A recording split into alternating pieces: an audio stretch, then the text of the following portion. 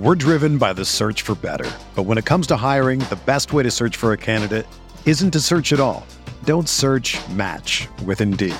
Indeed is your matching and hiring platform with over 350 million global monthly visitors, according to Indeed data, and a matching engine that helps you find quality candidates fast. Ditch the busy work. Use Indeed for scheduling, screening, and messaging so you can connect with candidates faster. Leveraging over 140 million qualifications and preferences every day, Indeed's matching engine is constantly learning from your preferences, so the more you use Indeed, the better it gets. Join more than 3.5 million businesses worldwide that use Indeed to hire great talent fast. And listeners of this show will get a $75 sponsored job credit to get your jobs more visibility at Indeed.com/Blue Wire. Just go to Indeed.com/Blue Wire right now and support our show by saying that you heard about Indeed on this podcast. That's Indeed.com/Blue Wire. Terms and conditions apply. Need to hire? You need Indeed.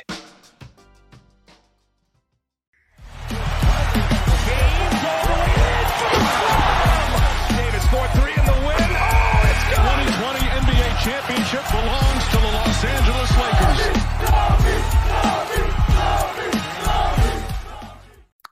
Hello, Lakers Nation. Welcome into the LakersNation.com podcast. I am Trevor Lane. You can find me on Twitter at Trevor_Lane, over on Instagram and Threads as well at Trevor Lane NBA. Lot to talk about tonight. If you're joining live over on the YouTube channel, welcome in. All of you will be taking some questions and comments as we go through the show. We've got a lot of stuff to get into in terms of the Lakers front office and the roster build that they've put together. I want to get into how good the Lakers front office is really. So we'll kick things off there. But first, quick reminder, if you haven't done so yet, smash that like button over on the YouTube channel. Help get this video out as much as we possibly can. And of course, if you're not already subscribing to the channel, subscribe. Don't forget to turn on those notifications as well. And podcast listeners, over on the podcast side, quick favor, toss us a 5-star rating and review over on Apple Podcasts. Takes you about 20 seconds to do. If you haven't done so yet, give us that 5-star rating and review. Certainly would be a big help to the show. All right, let's talk a little bit about the Lakers and what their front office has done, because we've got a lot to get into there. So it was just a year ago when the Lakers front office was considered to be not good. It was considered to be bad. And here I've got a comment already coming in from Donna and Daniel Espinoza saying, hey, Trev, what grade do you give the Lakers for this offseason moves, for the moves this offseason? An A.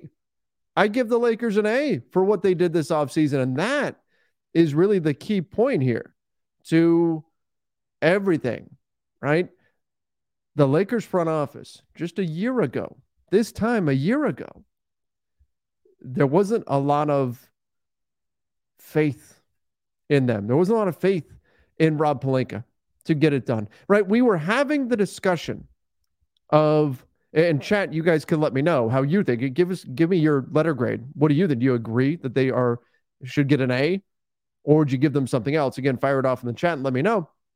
But it was a year ago when we were talking about the Lakers, their front office, and not only if they needed a trade, and the answer was yes, they absolutely did. They had a roster that made no sense whatsoever. Way too many guards. Patrick Beverley at like 6'1", if he's on his tiptoes, was going to be a 3-and-D wing defender for the Lakers. Just absurd stuff that we were seeing it, and a lot of that was they were kind of handcuffed because of the Russell Westbrook contract and all of that. And we were legitimately asking the question, if this team needs a trade this badly, do you trust this front office to make that trade? I'm seeing a lot of A's here in terms of the grades that fans are giving. I'm seeing a B+ from Mike Spence, but that was the conversation a year ago. Do you even trust this front office to competently make that trade? Why? Because the Russell Westbrook deal was so bad that it eroded all confidence in the Lakers front office. And there was a lot of questionable decisions even around the Westbrook thing, right? You look at the players that they were able to add. You look at the trades that were potentially out there that they either didn't pull the trigger on or just weren't quite able to get over the hump and get the deal done. And you also look at what happened with Frank Vogel. The Lakers let go of Frank Vogel. They fire him after what I called many times the most miserable season in Lakers history. There was no silver lining. There was no draft pick, anything like that. And the Lakers were awful. They had LeBron James, Russell Westbrook, Anthony Davis. They had injuries. They had a super old roster and no draft pick to look forward to. It was terrible. It's a terrible, terrible season for the Lakers. And coming off of it, they fired Frank Vogel.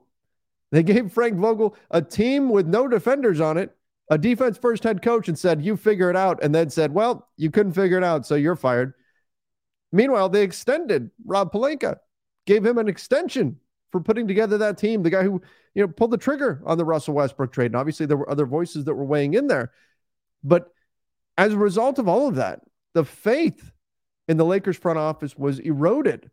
And then we had heard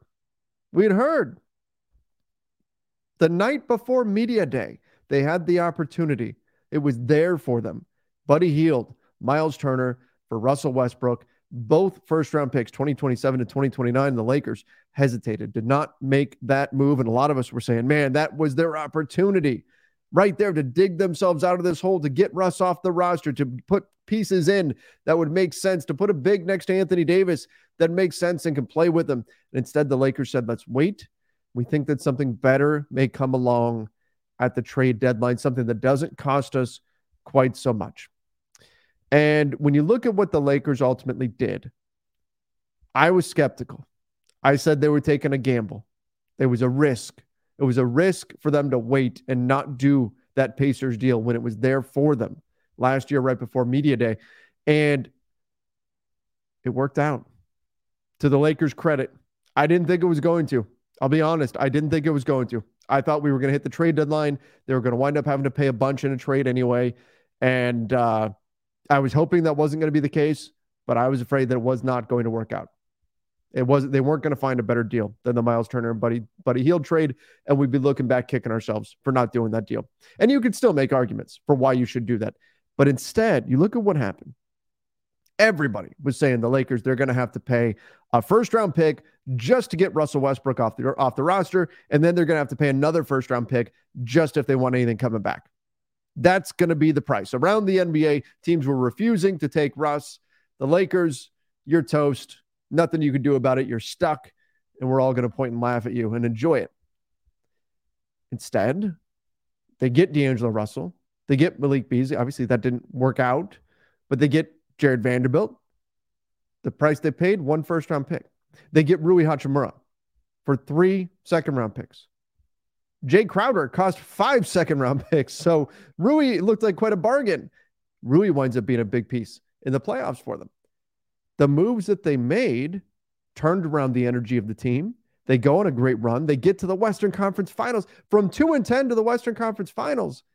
And then you look at the moves they made this summer.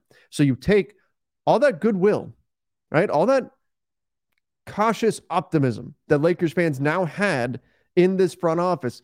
Could it be, finally, they're back on track? Finally, we could trust in their decision-making. And you look at what they did this summer, and look, we don't know.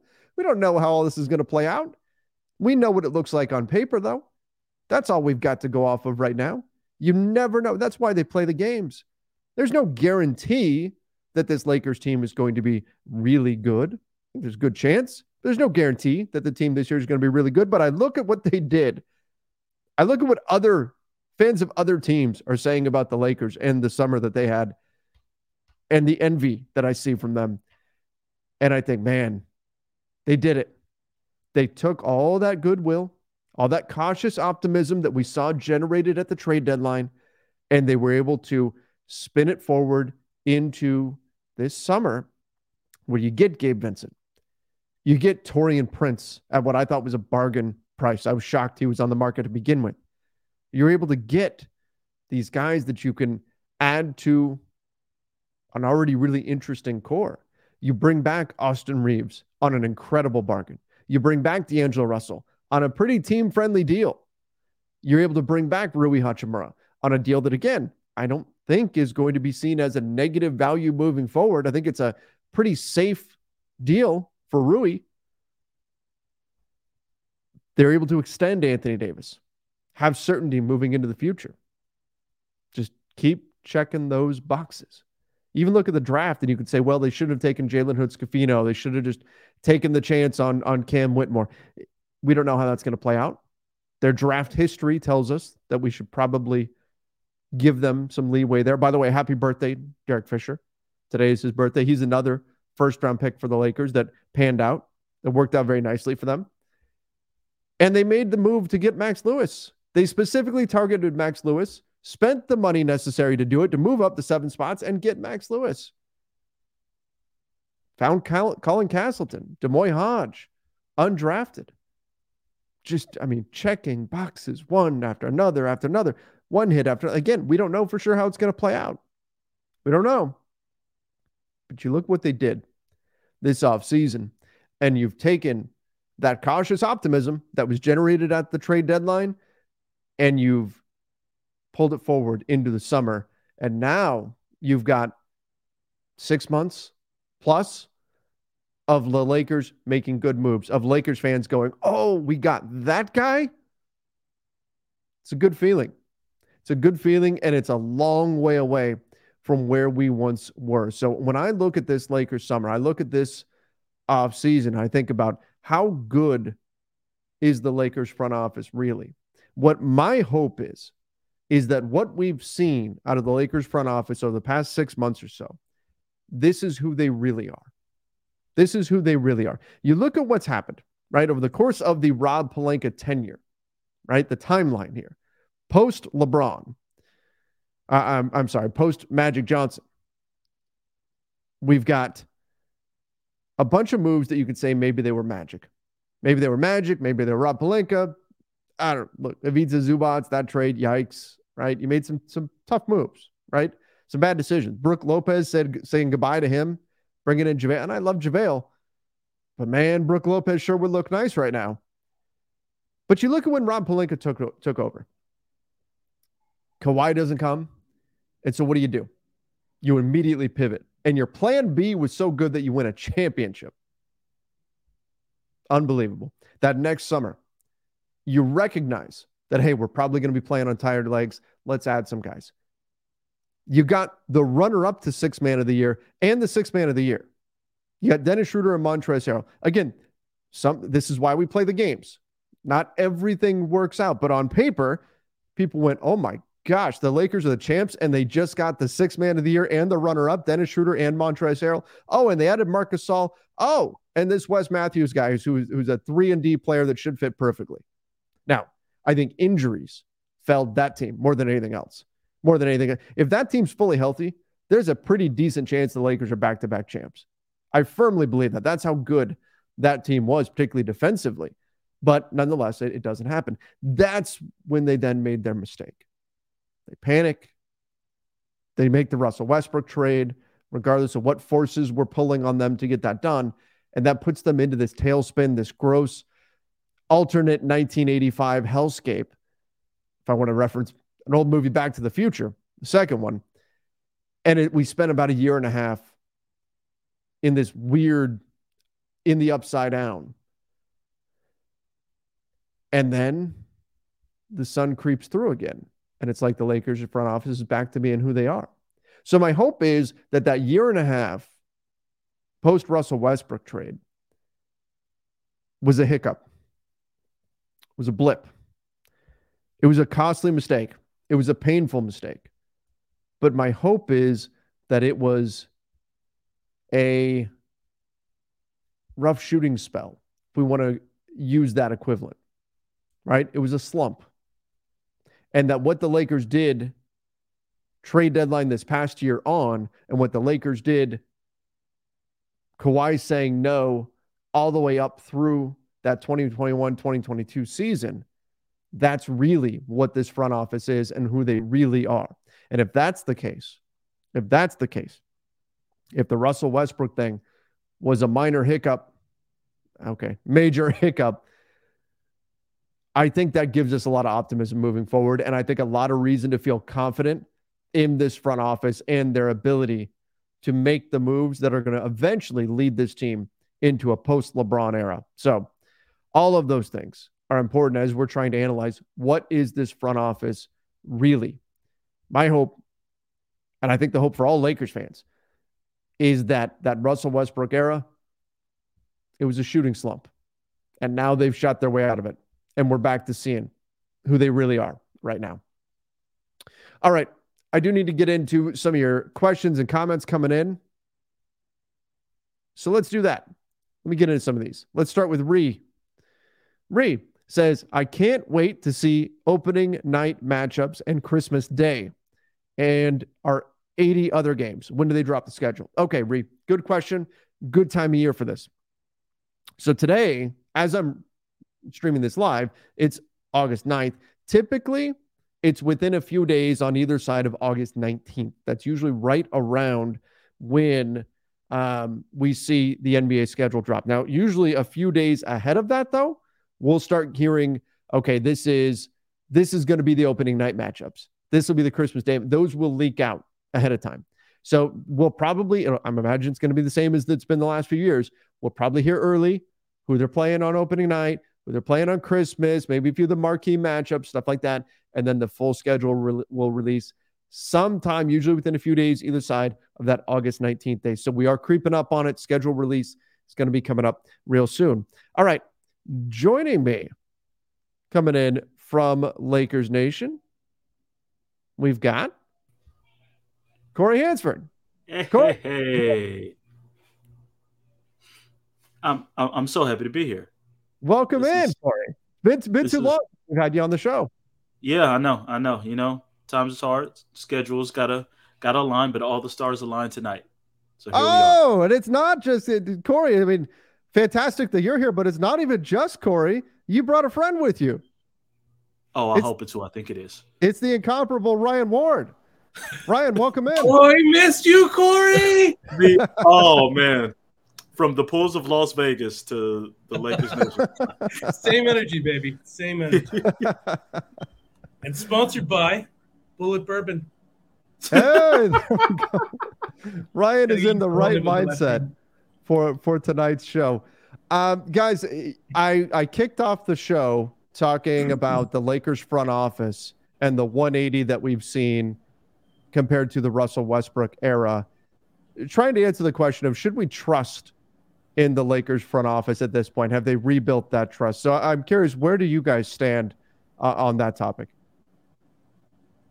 To me, I felt like Russell Westbrook trade aside, for the most part, the front office under Pelinka has done very well.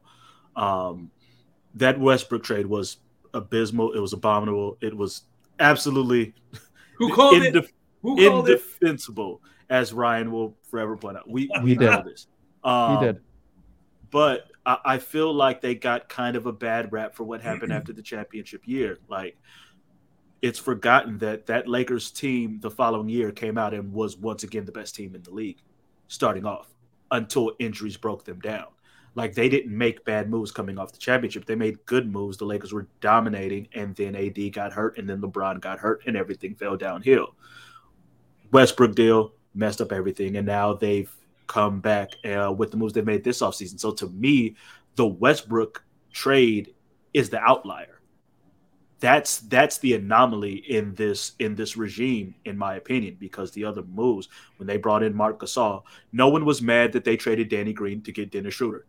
Everyone was killing Danny Green after that playoff. They were praising them for that. They were praising the Montrezl Harrell move. Wesley Matthews, like all of these moves were praised at the time. And what they did, in moving Westbrook for the pieces that they got. Now the moves that they've made this offseason, like the Westbrook trade is the anomaly, in my opinion. And I think that's kind of gotten lost because of how bad that worked out for the Lakers. That's exactly where I landed as well, Corey. And I like that term outlier. I used the Lakers were in a shooting slump, essentially. That's what we saw, and what we've seen from them. That's what happened during the Russell Westbrook decision-making process there. And then post trade deadline this past year, I'm hoping we got a better sense of who they really are. And then, of course, post Kawhi saying no, right? Like that period all the way up until the Russ trade, and then trade deadline this year all the way up until now. My hope is that those time periods reflect what the front office really is in terms of their decision making. Ryan, let me ask you this though. So this is a related question, but maybe not entirely the same as should we trust the front office. But Ryan, is Rob Pelinka a good general manager? Before the trade deadline, I would have said probably not. But after that and all the things that came to pass after, I would say, yeah, the guy's talented. And what he did this summer, I was impressed. Because usually they say, they're going to do this, you're going to do that, and then you do something else because some big name has come available, right? And they didn't do that this summer. They didn't go and, swing some deal for Kyrie and just ruin their whole plans. They just stuck to what they said they were going to do, and I was kind of amazed by that. But I will say this. It's unforgivable. 2 words. Mike Muscala. Oh. I forgot about that. But okay, but whose ledger do you put that on? Do you put that on Rob's ledger or do you put that on Magic? Probably Magic. Okay. Let's be good and just put it on Magic. He can take that bullet. He's fine. Yeah. He quit the last day of the season. He can take it. Oh man. That was still the weirdest press conference ever. That was the weirdest thing we've ever seen. Well, probably not the weirdest we've ever seen, but that was bizarre. That was bizarre seeing that happen. Say that one, and then when D'Angelo Russell and Nick Young had to address the video thing, the last couple of days of the season. Oof. Yep. What? This is so weird. Bizarre times. All right, we've got some more super chat questions coming in. Mission 86 said, I'm curious about your thoughts on giving opposing coaches a long-term close-up look at our players in FIBA.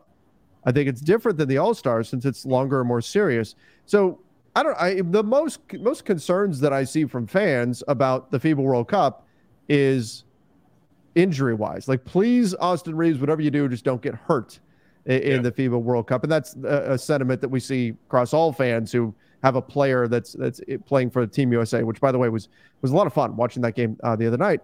But what are your thoughts on that? Like, are opposing teams going to get a longer look at Austin Reeves now and better game plan for how to handle him? I don't know if I can cross that bridge. I don't. Namely because he's going to be playing a different role on the Lakers than what he plays in for the World Cup team. His responsibilities are going to be greater. Where he gets the ball, where he operates is going to be greater. On FIBA, he's more or less going to be playing off the ball. Halliburton, they've got Jalen Brunson, Anthony Edwards, and Brandon Ingram are going to have a lot of touches and being those main top creators. So he's mostly going to be playing off the ball, being the, as Steve Kerr called him, the connector. Which, I mean, in some ways he'll do that for the Lakers as well, but he's going to be much more on the ball for the Lakers. So it's hard. How big was Ingram? Oh, he looked like he was eating steaks all summer or something, man. He was huge. Remember that photoshopped image of Alex Caruso that was going around a couple summers ago? That wasn't photoshopped. What are you talking about? That was real.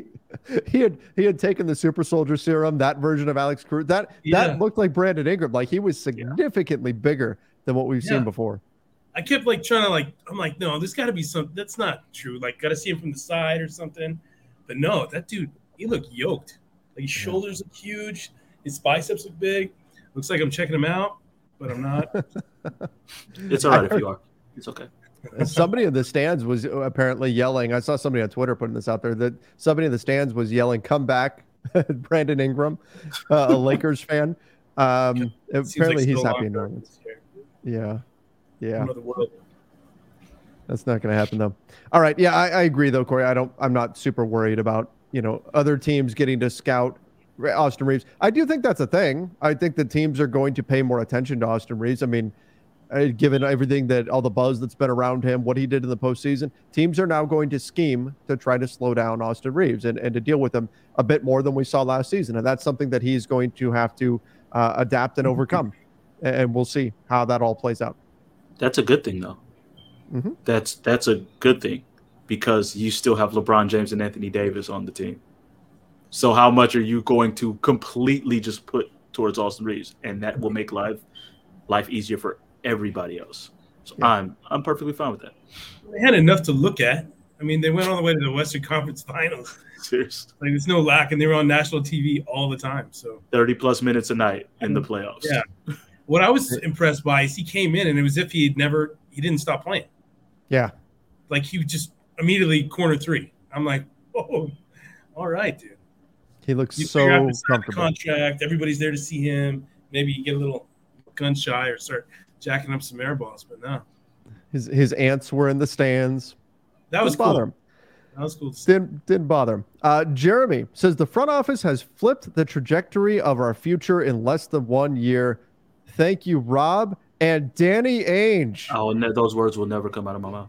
Right, like words we never thought you'd hear from a Lakers fan. Is that still where we land? Because there was shock like around the league that, number one, it felt like Danny Ainge did a deal where he didn't fleece the other team, and number two, that it was the Lakers that he didn't fleece. Like, is that still where our analysis lands in hindsight, looking back at that trade? I don't know. I just think you took an opportunity and didn't really care what the result was on the other side. I mean, Utah's pretty good. I think they're going to be pretty good for a couple of years. Yeah. And they just They've got got plenty of Collins. Right? picks. I can't believe how quick they've turned things around. I mean, I thought they were going to be bad for 5-10 years. You know what I mean? But We all did. pretty good team. And then Lauri Markkanen turned into an all-star. Yeah, I don't know. And Everybody in the West is going to be good this year. Just about, man. It's going to be tough. I'm ready for the. Jeremy goes on to say, I'm ready for that Kobe statue. Shout out LN. The Kobe statue. There was some rumors floating around today about that, about how it's going to have Gigi involved in it and everything, which is great. What should the Kobe statue look like? That's a good question, man. I before, the whole GG part of it being part of the statue, I was like, you got to do Kobe pointing to the sky after 81, and then 8 on the front, 24 on the back. I think would be cool, or a fade away with the same thing, or like when he's like going like this with his jersey. I don't know. I think he's got so many iconic poses, like jumping on the scorers table.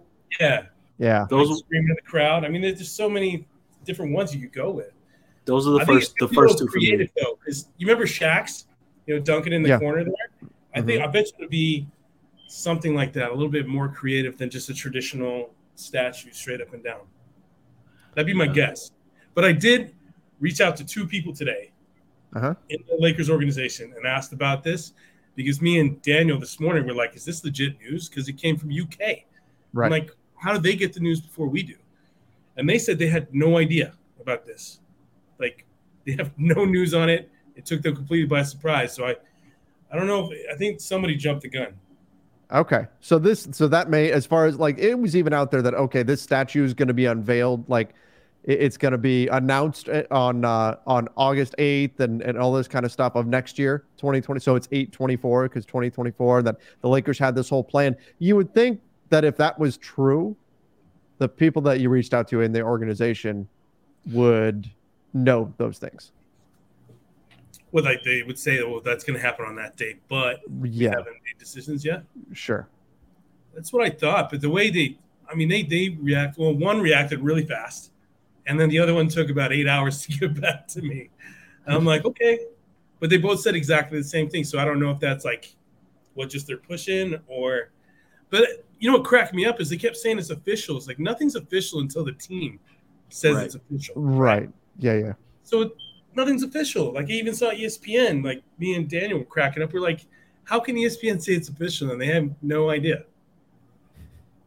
It's what we run with these days. Yeah. I mean, the team publicize, the team will put stuff out there. They'll put out a press release. Yeah. That's when it's truly official. Yep. MHB Manny said, random thought, Trev, how much I wish AD's game winner was at Staples. To all the haters, kiss that 2020 chip. Most hate coups. Really? He said they anus. Yeah, I mean, I've seen that going around. People still, to this day, talk about that 2020 championship as though like somehow it deserves an asterisk or it's discounted or whatever because it took place in the bubble. But yeah, I mean, in general, yeah, I would have loved to see that championship won at Staples in front of all the LA fans. Like, that was certainly unfortunate the way it went down, but it's still just as valid as any other championship, if not more so, based on the conditions that we saw. That AD game winner would have been an all-time arena moment. Yeah. Like, as loud as Staples can get, it would have been that loud. Oh, I would need the wide AD's shot game of winner, that for sure. Matt Ryan's game winner.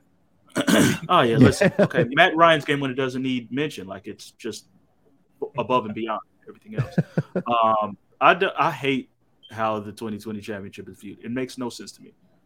I would understand the mindset if the Lakers were some 5 seed and didn't just suddenly went on a run and in the bubble and got hot. But they were the best team in the league pretty much the entire year. And they literally beat the 2 biggest competitors, Milwaukee and the Clippers, the weekend before the season got shut down. They weren't the top seed, right? They were the number 1 seed in the West. Milwaukee had a had a game or two above them. Yeah, they were the top seed in the West by a large margin, because if you remember, the first game in the bubble that counted was against the Clippers, and by winning that, they clinched the top spot in the West. Right. So they had like 7 games on number 2 in the West, and had just beaten them before the season, before everything got shut down. Doesn't that beating the sound like 8 years ago? Like it does. It feels like it. So damn long ago. It feels like I just hate it. It's just that people act like the Lakers just suddenly got good in the bubble when they were the betting favorites for most of the year. Well, think about when you're as popular as the Lakers, you're going to have just as much haters, right? Oh, sure. So if Miami won that, the response is pretty quiet. Nobody's running around screaming bubble chip and all that kind of stuff. But I'll tell you what drives me crazy is people saying, oh, the Lakers benefited by everything shutting down because that allowed them to get healthy, because there was zero chance LeBron and AD were going to be healthy come playoff time. It's like we've all just completely forgotten that the Lakers were healthy, were rolling when everything shut down, and it was Giannis who had just gotten hurt. Like right before everything shut down, Giannis hurt his knee. The Lakers weren't the team that was dealing with injuries heading into the postseason, or they were on a roll and then lost home court advantage. But haters are going to hate. Well, it's kind of a silly argument, right? Because so did every other team. Every single team had the exact so it's same. Not like, every single team dealt with the exact same circumstances that the Lakers did. But because the Lakers handled them better, they get criticized for it. Make it make sense. It doesn't. There is no making that make sense.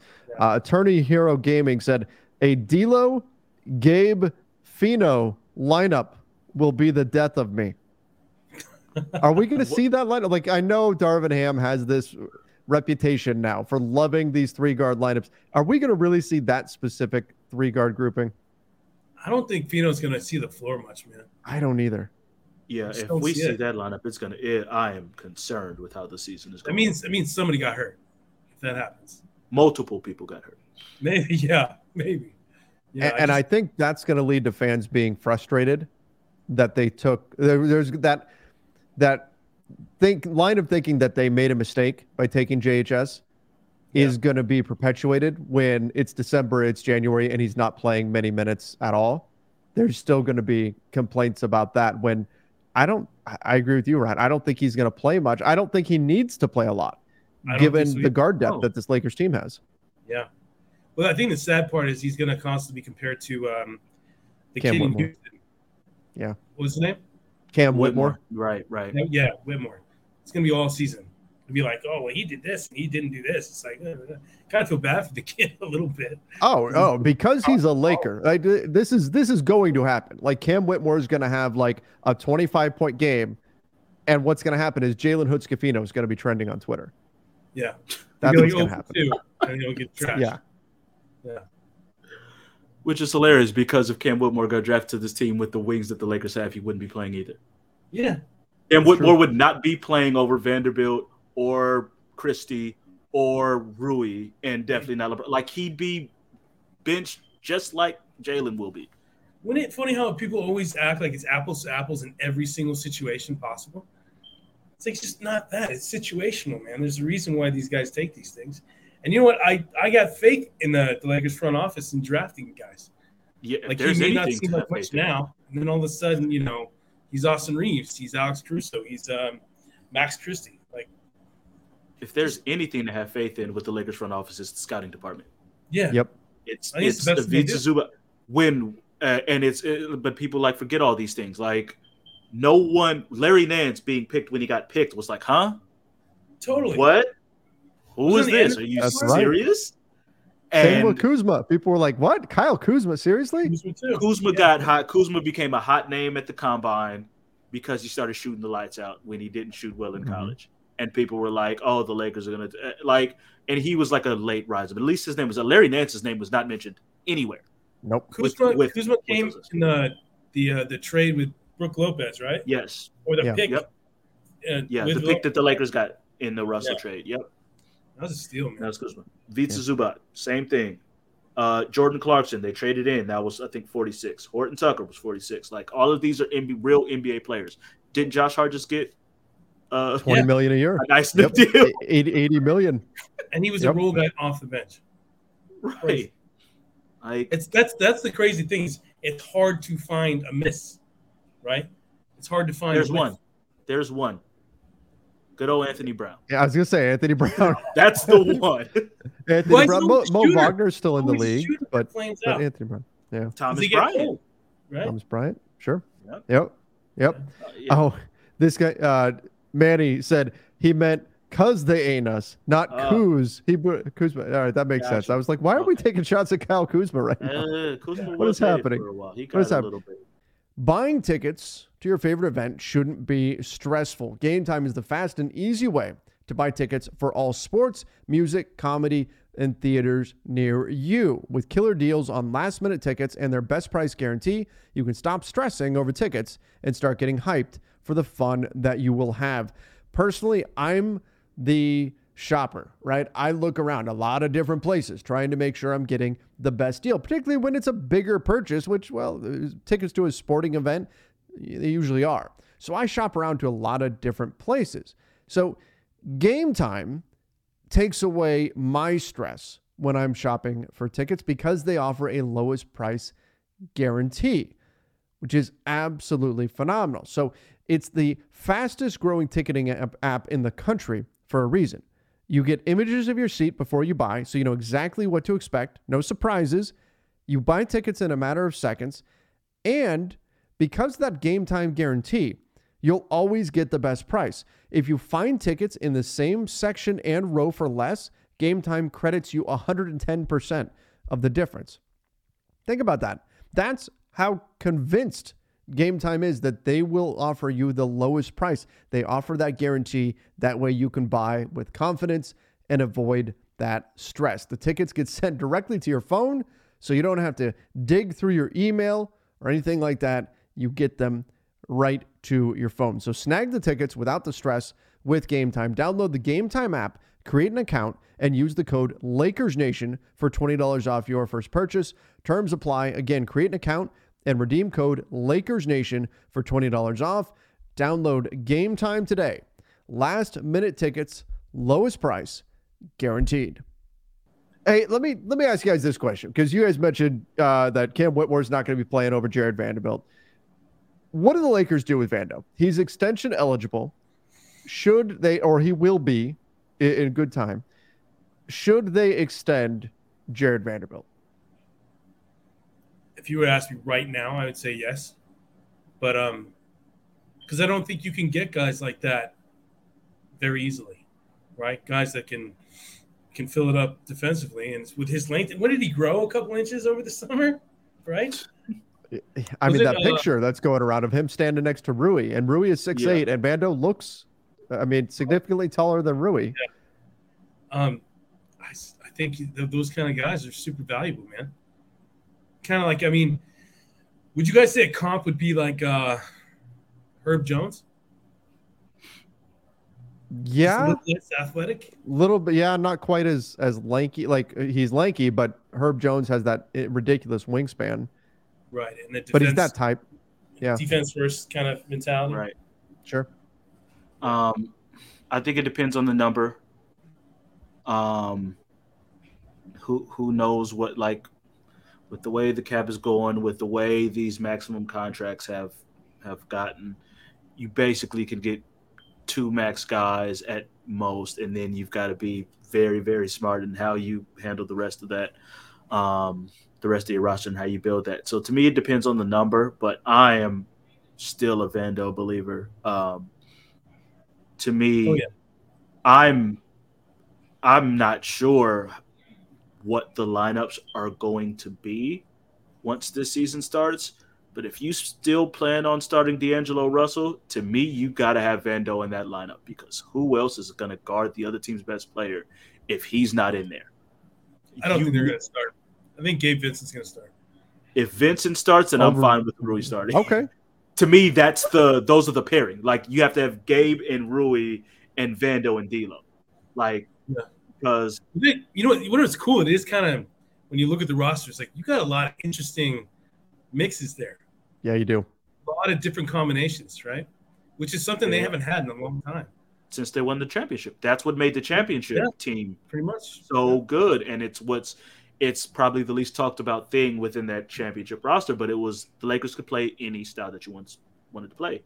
You wanted to go big and physical, we can do that. You want to go smaller and faster, defense, shooters, they had all of those options, and they would adjust accordingly. And that's kind of what you need to do. And to an extent, they had that last year, but then the wings forgot how to shoot. And that ruined a lot of things. I did have one question that I thought of earlier today after seeing that, Anthony Davis is going to get 62 annually average. Mm-hmm. We're getting close to the first $100 million man for 1 year, right? Who's that going to be? It's going to be somebody that's going to be within probably the next 5 years, I would say. Well, I would. Media rights deal. My pick would be Shai Gilgeous-Alexander. Really? I think it's got to be somebody who's young enough, right? And I think he's young enough to where he may be able to cash in at the right time on this next contract, right? I think him and Luke are both 2 years from now is their contract run. I think Luke is a good pick too. Luka, Shai, and I think Giannis all contracts are up within 2 years, if I'm not mistaken. But I think Shai I think it's going to be still on his rookie year. But no, he's signed it. Who? Victor Wembanyama. If I'm saying his name right. Okay, that's a good pick.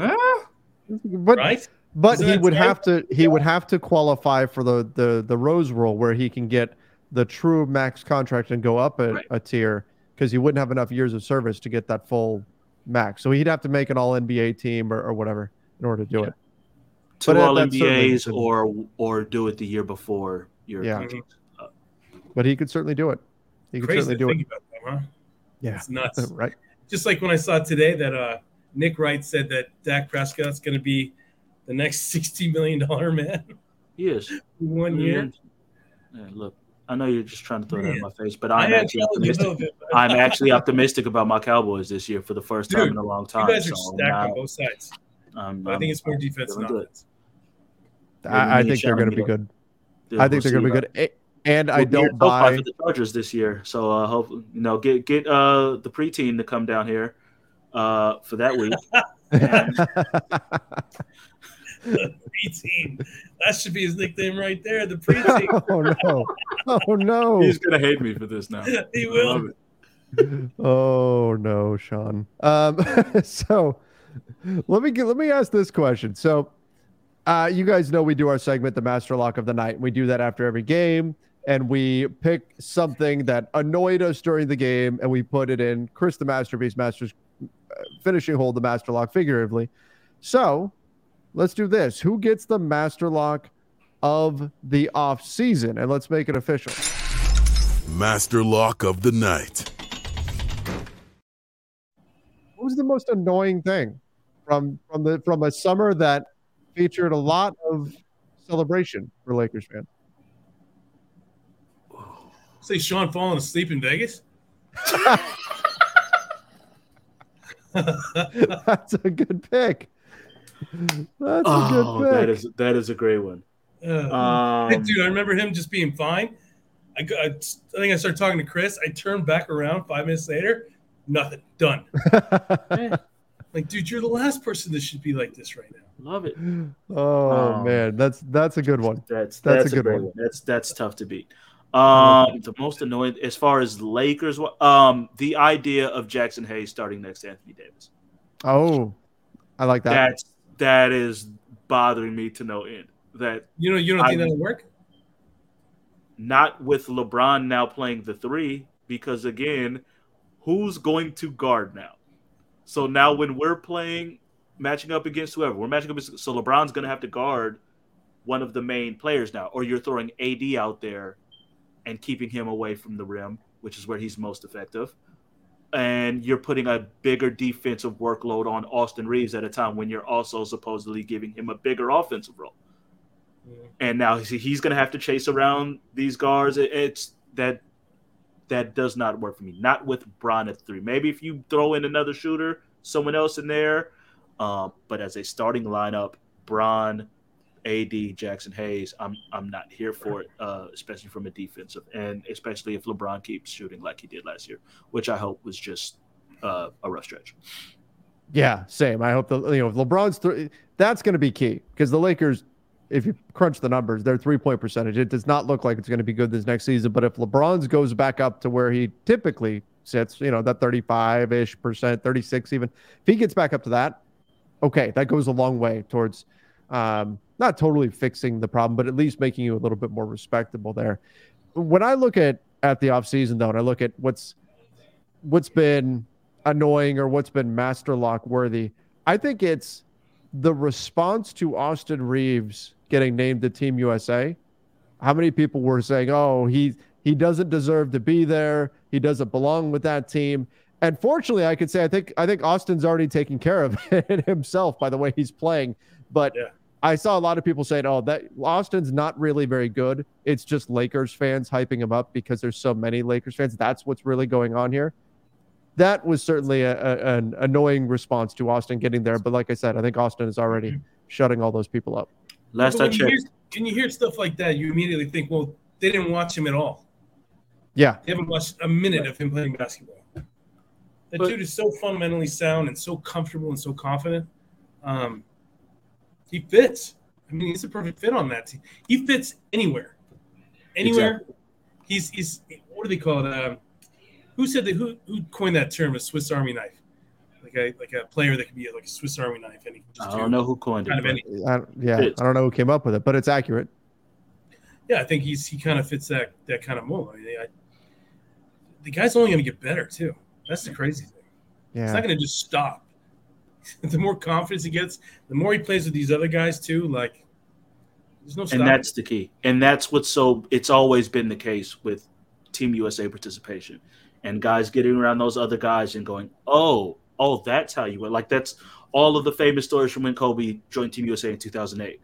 Was right. All of those guys just before they reached their peak, the Wades, the LeBrons, the Bosches, the Carmelo, going, yeah, we're already good. We're all-stars. And then we see Kobe and we're like, oh, that's how you work. That's different. That's what it takes. Yep.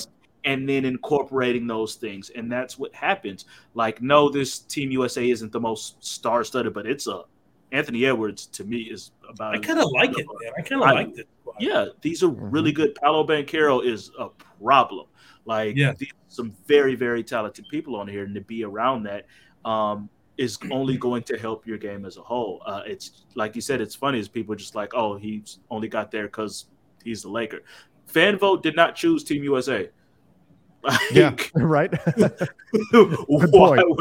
makes no sense that they picked him because they believed he fit, and he does. And they did the same thing with Caruso. He's overrated. He's not that good. He's a highlight reel. Yep. And then he goes to Chicago, and I have a very good friend who's a Bulls fan who I think second or third game in texts me and goes, I've never seen a player have more of an impact on a game with like 2 points and 3 assists. It's like effort, man. Effort shows more than anything, I think, honestly. It sticks out like a sore thumb because there's a lot of players in the league that don't give any effort or any energy. And both of those guys are pure effort and energy. Yep. They got there through heart and hustle, and they continue to do it. And I think Austin's going to continue to grow. As far as the ceiling goes, Matty James is asking, can he be an all-star caliber player? Darvin Ham was talking about this over on Mark Stein's podcast in Las Vegas back beginning of July. and said Austin's going to be an all-star caliber player. Where do you guys stand? Is that the ceiling for Austin Reaves? Can he get to, I don't want to say he'll make the all-star team because the Western Conference, all the guards there, it gets tricky, but can he be at that level, all-star level? I wouldn't be shocked, but I wouldn't expect it either. Do you know what I mean? Like, I think he's got that the potential to do that. But I wouldn't count on it. I'd just be like, it's gonna sound bad, but like I think if some injuries happen, he could be one of those guys that are like below that get called up. You know what I mean? Mm-hmm. But he's on that tier. He's on that line. So you never know. I mean, we could be talking 2 years from now and be like, oh my God, we really doubted that this guy could be an all-star. It's just he's one of those kind of players where you don't know how high he can go. But I mean, I'm not saying MVP and all that stuff, but all-star maybe. He's already surprised me right now. Where he's at. For sure. Trevor, you took the words right out of my mouth. I think he'll be all-star caliber without being named an all-star, strictly because of what you said. The guards in the West are just come on. You're talking De'Aaron Fox, Shea, Steph, Luka, Kyrie, Devin Booker, Bradley Beal's over here now. Mm-hmm. Like it's stacked in the West, especially at the guard position, that it's going to be very tough for him to be named an all-star, but he'll be viewed as, new Mike Conley. New Mike Conley. I like it. I like That's that. Good. I like that. Yeah. That's really pretty good. That's pretty good. I like that. Reed chimes in and says, as a LeBron fan, saying why people discount the bubble championship, it's also because the GOAT has a lot of haters. No one wants him to get a ring. If any other Hall of Famer won, they would go crazy. They say part of the reason why people attach, it's not just a Lakers hate thing, but it's a LeBron hate thing. And that's why people still put that asterisk by the Lakers 2020 championship. Yeah, that's probably got something. That's a fair point. That's definitely has something to do. That's absolutely a fair point. Like if it was Kobe, I think it'd be a different conversation. Huh? Yeah. It would be that's Mamba mentality right there. He got in trouble. He focused. He got his team together. There's definitely some truth to the LeBron. And coming from LeBron's never been my favorite person either. Oh, yeah, but absolutely, that has something to do with it. Not even much. That's got to be part of it. There's the LeBron versus Steph guys, the Steph Curry fans. They're gonna try and say anything to try to knock down LeBron and all that kind of stuff that we see. We are, I believe, contractually obligated at this point to mention Christian Wood on every show. Matty James said, I'm really not in on Christian Wood. Liability on defense and feel his attitude could be an issue in the locker room. Wojcicki had that little bit for the LA Times that, number one, the Lakers feel like they have the best offer for Christian Wood. If he has to take a veteran minimum, what they can offer situationally is the best he could get. And number two, that they can be the team that can make it work. That 7 other teams didn't make it work with Christian Wood, but that they can be the team that can make it work. So where do you guys stand? The Lakers need to fill that 14th roster spot. Sounds really bad, huh? 7 teams couldn't do it, but we're going to do it with all the added drama that comes just naturally. Right. What's that Arrested Development quote? I don't know. They all delude themselves into thinking it can work for them, and it never does, but it just might work for us. It's something along those lines. I mean, that's 60% of the time it works every time. Right. It's any coach, any organization that is going to have that mindset, though. Like you see that throughout all this with CDFL. Oh, this troubled player, whatever. But our system, if we get him in here, we can control that. And in fairness, LeBron has had some guys who he's been able to corral and make good to help win the championship. J.R. Smith, what up? I did hear one interesting thing. It was a while ago, though. That once these trades like Damian Lillard and James Harden change teams, there's going to be some players that get bought out and stuff like that. Yeah. That the Lakers might be waiting for that, and Zoo might be a possibility. I'm here for that. That he would get bought out if Harden if he got traded, because he would get put into the Harden trade. Yeah, something like that. But I don't know. I mean, honestly, at this point, I don't know what the hell I believe because so many things are going. Yeah. Like I thought all that stuff would be done by now. I Can't think believe we're in August and it's like nothing's happened. like Zoo is at 10.9 million this season, 11.7 next season. So that's below mid-level exception money for him. Mm-hmm. Like why? To me, that doesn't. Even if you're a team that doesn't need a center, that's still decent value to where somebody would want that it's not like he's making 30 million on that or something. And so, well, we need him to give back some money and we'll buy him out or whatever. Like, I would think you could flip that. But hey, I hope you're right, Ryan. I hope that happens That's and the Lakers exactly get right. that'd be fantastic. When I heard it, it didn't sound realistic, but I was like, you know what? If it does happen, how cool would that be? It would make up for Muscala, that's for sure. That's right. I'm here for all of that. But you imagine but what do you guys think about Christian Wood? Would he be? He's high right now. Let's say that they're not able. Something crazy doesn't happen on the buyout market or whatever, and it becomes okay. It's going to be Christian Wood. Your options are Christian Wood, or like you go with a Tristan Thompson or a Bismack Biyombo or somebody like that. Are you taking Christian Wood? It's worth the risk. Yeah, on a minimum deal. On a minimum deal, the ceiling on that is high enough that it's worth the risk. And if it doesn't work, like that's even if it's a fully guaranteed deal, it's a minimum deal. You can get off of that. I don't think the team playing as well and as they have and the chemistry that they already have, I don't think one bad seed is going to screw it all up, right? So maybe you're right, Corey. It is worth it. If he's garbage or whatever, and if he may cause problems, you're gone. Yeah, somebody else will put your shoes right exactly. Tristan Thompson will be like begging to come back. Right, and the upside on that is a guy who can come off the bench or start, stretch the floor, 38% shooter from three, and still rebounds the ball very well, and has even at times shown some rim protection. He's had some decent defensive plays from here and there that you could lock in if you're next to AD and with LeBron being in your ear at all times. Like the talent is undeniable. So if it's there, if you've got a shot for it, then go for it. I don't think Biyombo's the worst backup option because that's the kind of big that I want the Lakers to grab anyway. We need a physical big body, which we still don't have because these guys are not Jackson Hayes is going to get pushed around worse than AD was by Jokic.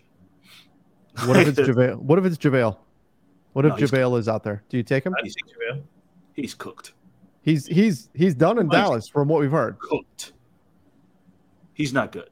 He's out of just. I don't think he has even what Tristan Thompson randomly gave the Lakers in that last. I don't think JaVale could do that. Really? Wow. He's bad. He was bad.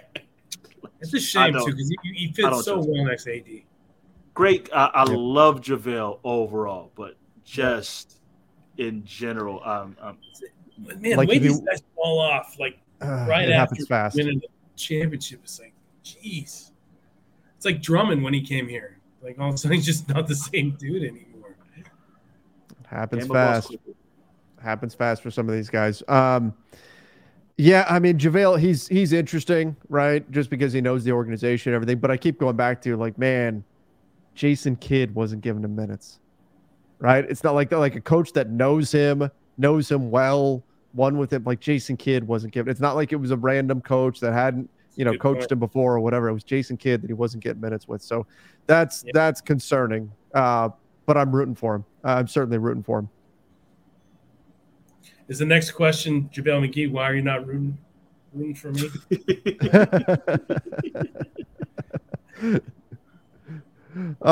No, let me get into this. So we've got a lot of people that are talking a little bit about, this whole center situation, what the Lakers can do, who they can add there. Are you of the mindset when you look at playing next to AD? Would you be opposed to going for giving Colin Castleton a shot or somebody, a younger guy? It doesn't have to be Castleton, but a younger player, maybe bring it up from the G League rather than bringing back one of these veteran guys that's now like mid-30s? Why not? What do you got to lose? Honestly, I mean, is he going to destroy your old team? Are you gonna lose less? Right. I just, why not? I like what that kid does on the court. He was good. Yeah, he was real good. And he might be that next guy. That next guy that nobody sees coming. Why not? I'm open to anything. We're driven by the search for better. But when it comes to hiring, the best way to search for a candidate isn't to search at all. Don't search, match with Indeed. Indeed is your matching and hiring platform with over 350 million global monthly visitors, according to Indeed data, and a matching engine that helps you find quality candidates fast. Ditch the busy work. Use Indeed for scheduling, screening, and messaging so you can connect with candidates faster. Leveraging over 140 million qualifications and preferences every day, Indeed's matching engine is constantly learning from your preferences, so the more you use Indeed, the better it gets. Join more than 3.5 million businesses worldwide that use Indeed to hire great talent fast. And listeners of this show will get a $75 sponsored job credit to get your jobs more visibility at Indeed.com/Blue Wire. Just go to Indeed.com/Blue Wire right now and support our show by saying that you heard about Indeed on this podcast. That's Indeed.com/Blue Wire. Terms and conditions apply. Need to hire? You need Indeed. Have you heard about the 2018 study that showed half of prenatal vitamins tested had unacceptable levels of heavy metals? No? Well, now you have. I'm Kat, mother of 3 and founder of Ritual, the company making traceability the new standard in the supplement industry. I remember staring at my prenatal vitamins and finding all these things I was trying to avoid. High amounts of heavy metals, synthetic colorants, and unnecessary ingredients. So, at 4 months pregnant, I quit my job and started Ritual because I believe that all women deserve to know what they're putting in their bodies and why. I'm so proud of our prenatal vitamin. The ingredients are 100% traceable, it's third-party tested for microbes and heavy metals, and recently received the Purity Award from the Clean Label Project. You see, we trace like a mother because, let's be honest, no one cares quite like a mother. But don't just take my word for it. Trace for yourself with 25% off at ritual.com/podcast. I'm open Russell to Westbrook's motto, right? Why not? Just have fun. Just have fun. Just have fun. Hey, what do you guys think about the comment from Ty Lue about how the Clippers didn't have a leader until Russell Westbrook got there? That says a lot about the Clippers. Yeah. Like, Wow. I don't take that as a shot. Like, I don't take that as a shot to Westbrook at all in any way. That's sorry, Kawhi, Paul George. Y'all supposed to be the best players. I just pictured like a wagon on fire, like rolling down a hill. Well, at least Westbrook's right, steering the ship here. Like, really? You know what? The sad part is, like, you do hear a lot about, him being a really good teammate and all that. All the teammates love him. That's been everywhere. It has. Teams, dude, and no success. Multiple, for sure. Like, success aside, the players who played with him, for the most part, outside of Durant, petty comments every now and then, everyone else has spoken from Oklahoma City to Houston to Washington to the Lake. Everyone has always spoken highly of him as a teammate. You never hear about, which says a lot to his character and just the kind of person he is. He was just a terrible fit with the Lakers. That wasn't going to work. Quite frankly, he wasn't that great of a fit with the Clippers when they were healthy either, but everyone got hurt, as happens with the Clippers all the time, and then Westbrook was in that same position again. With Harden on top of that now, if that happens? That's hilarious. Oh, my God. It's going to be – you're going to have, like, that circus music playing in the background. That one, yeah. So that would be your lineup then. It would be Russ, Harden, PG, Kawhi, and Zubats, I guess, unless he gets moved or something. Then it would be Plumlee. Right. Oh, wow. And then they got no bench whatsoever now, huh? Well, it depends on who they move out. Well, they got Terrence Mann. Terrence Mann, I would assume would still be there, not getting enough minutes that he should be getting over the other players. Doesn't Philly want him, and they won't give him up? Yep. Terrence Mann's That's good. the rumor. I'm not mad at Philly for what. If I'm Philly, And if you're Philly, look, think about this, guys. If you're Philly and you don't get something good, what's Joel Embiid gonna say? Oh, I'm out. Right? Like that's instantly a problem, right? Before If you go, he's gonna ask out. Yeah, you take the poo-poo platter just to move James Harden and get something, and it's not very good. Embiid's gonna go, oh, cool, thanks for wasting my season. Remember my comment about winning a championship maybe somewhere else? Yeah, let's talk about that. That's what's gonna happen. They can't and take a big guy like him, they don't stick around for very long, right? Their primes are very short because their body just can't handle that abuse every single season. I mean, he started that way. He's probably going to finish that way, right? He's already been more healthy. Capitalize on that window right now. He's been healthier for longer than most people would have predicted, considering how his career started. Yeah, exactly. He turns 30 this season, and Embiid does. Wow, man, time flies. Right, but I still remember him. You guys remember sitting on the couch on draft day, and he's just like so pissed off that he's going to Philly. Oh man. Yeah, but so that's going to be an interesting dynamic to see. You know, does that ultimately turn into James Harden to the Clippers? And then what does that look like? But nonetheless, apparently they didn't have a leader until Russell Westbrook walked through the door. And I mean, I think that's more of a shot at Kawhi and Paul George than anything else. That's not good, man. You got two superstars and you don't have a leader. What the hell does that say?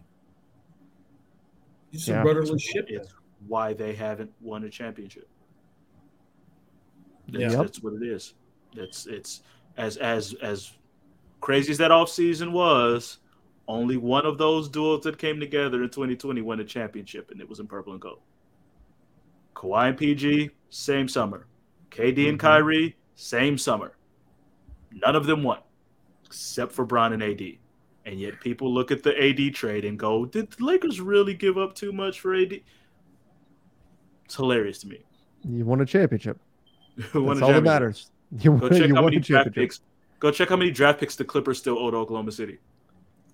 And I would assume you guys are with me on this. I would take SGA over Paul George in an 100%. Easy, right? And they got SGA plus a bunch of picks for Paul George. Yeah, unreal. I mean, if you think about it, at the moment, it made sense, right? But I can't believe how much it's turned since then. And they got Kawhi too, right? They don't get Paul George, they're not getting Kawhi. So that was the math for the Clippers. We're getting both guys.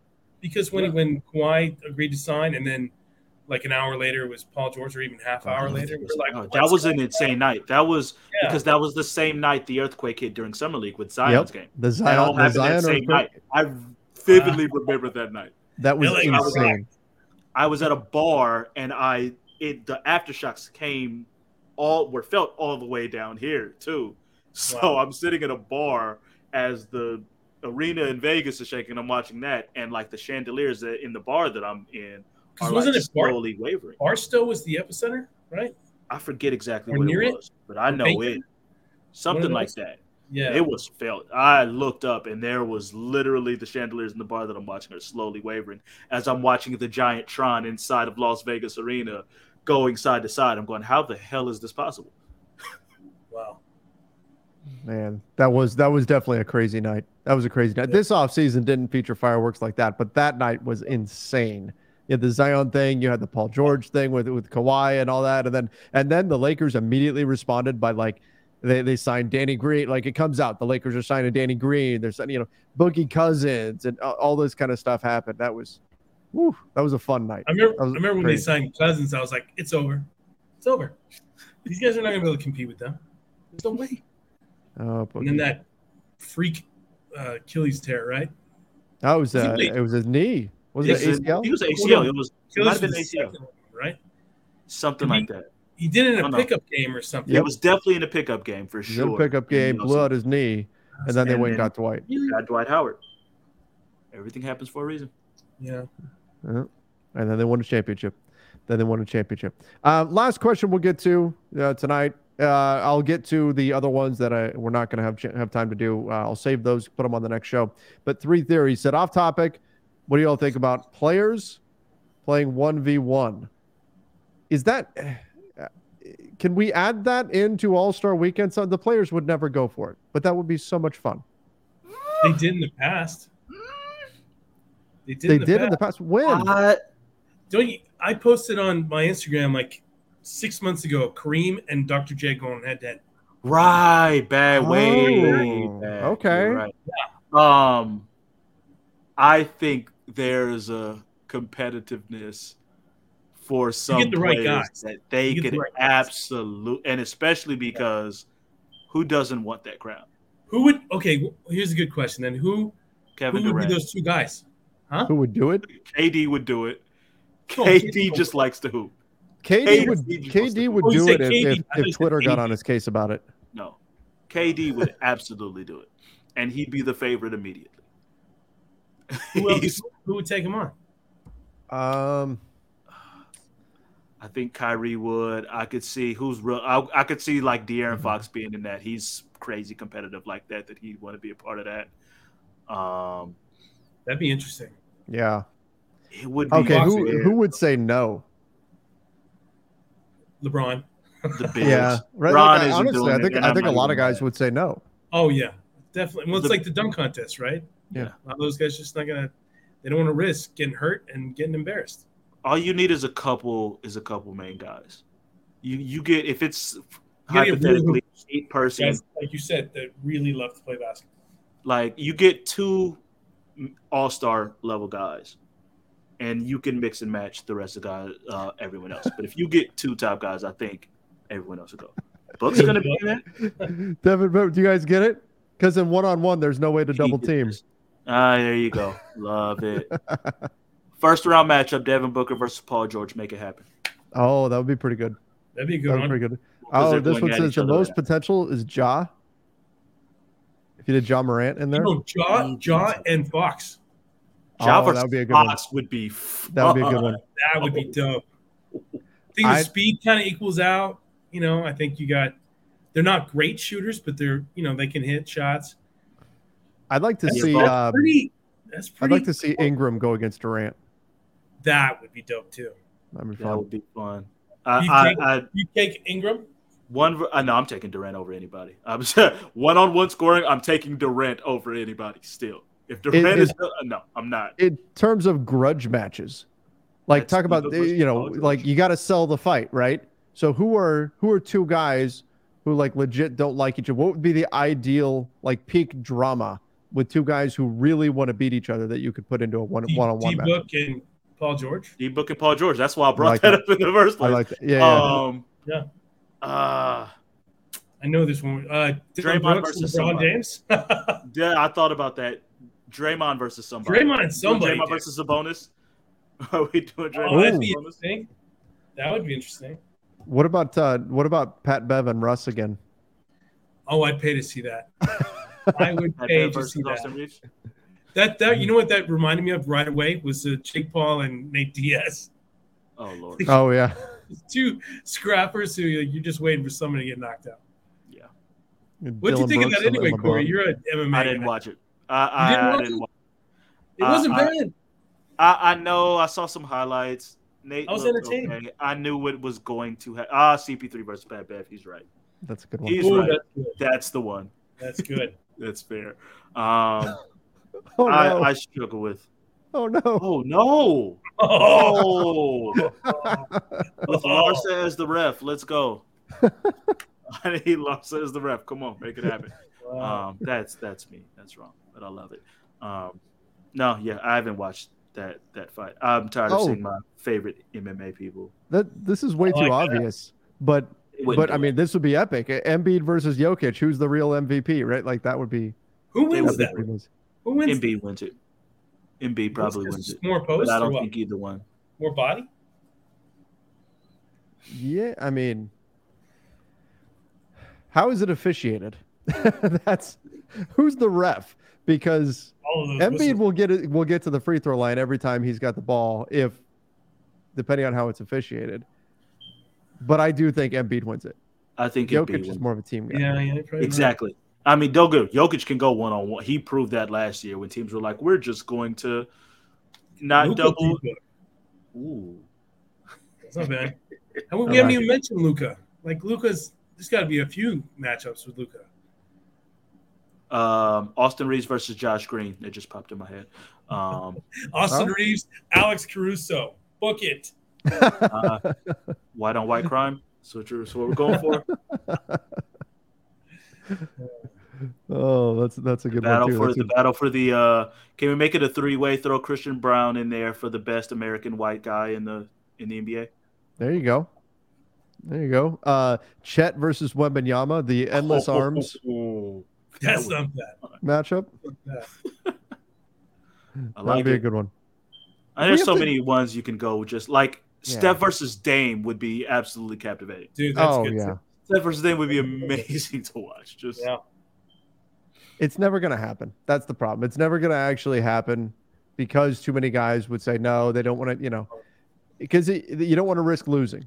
If you lose, then people are going to, give you crap for it forever. But it could be like boxing, the rematch and the rematch of part 3, and you know what I mean? Right? Like the trilogy, the rubber match. Yeah, it would just go on top of each other. I just thought of he kind of diffused it recently, but Clay versus Book would have been good if Clay didn't kind of diffuse it recently. I take Book though. Clay's too slow now. Yeah. Can't keep up. Yes, winner gets a share in the crypto of their choice. Can we go outside of basketball and can we do Sean Payton against Nathaniel Hackett? Ooh, I like it. I don't know who I'm taking that. Probably Payton. I'm going with Payton. Yeah. Did you guys watch Hard Knocks? Hackett had some guns though. I was watching Hard Knocks the other day. Yeah, I thought it was good. It was good. Yeah, it was good. The voice of God. I like the voice of God. That was pretty funny. Yeah. That was pretty funny. We got this one. How did we miss this? Caruso against Grayson Allen. I'm still mad at that which reminded me of Sasa Vujacic and Dragic. That's a good one. Yeah, that's a long term. Yeah, that's a long term story. Talk about a beef or a grudge match. I'm still mad at the Bulls for no one taking out Grayson Allen after that. I'm just so disgusted. Sean versus the internet. Sean versus facial hair. They mean his internet connection. Sean versus his Wi-Fi. I'm here with Sean versus facial hair. I'm here for. Oh no, Sean versus nap time.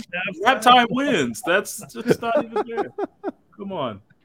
Oh, guys, we have gone off the rails. We love you, Sean. Get those memes. This was a fun show, though, guys. Hey, thank you guys so much for coming on. We'll wrap things up there, Corey and Ryan. This was great, guys. Joe. Always a pleasure. All right, everybody watching over on the YouTube channel, thanks again for joining us. Make sure you do subscribe to the Lakers Nation YouTube channel. Of course, go follow us on the podcast feed at Apple Podcasts, Spotify, wherever you listen to podcasts, and check out LakersNation.com for all the written work. Till next time, everybody. See ya and stay safe.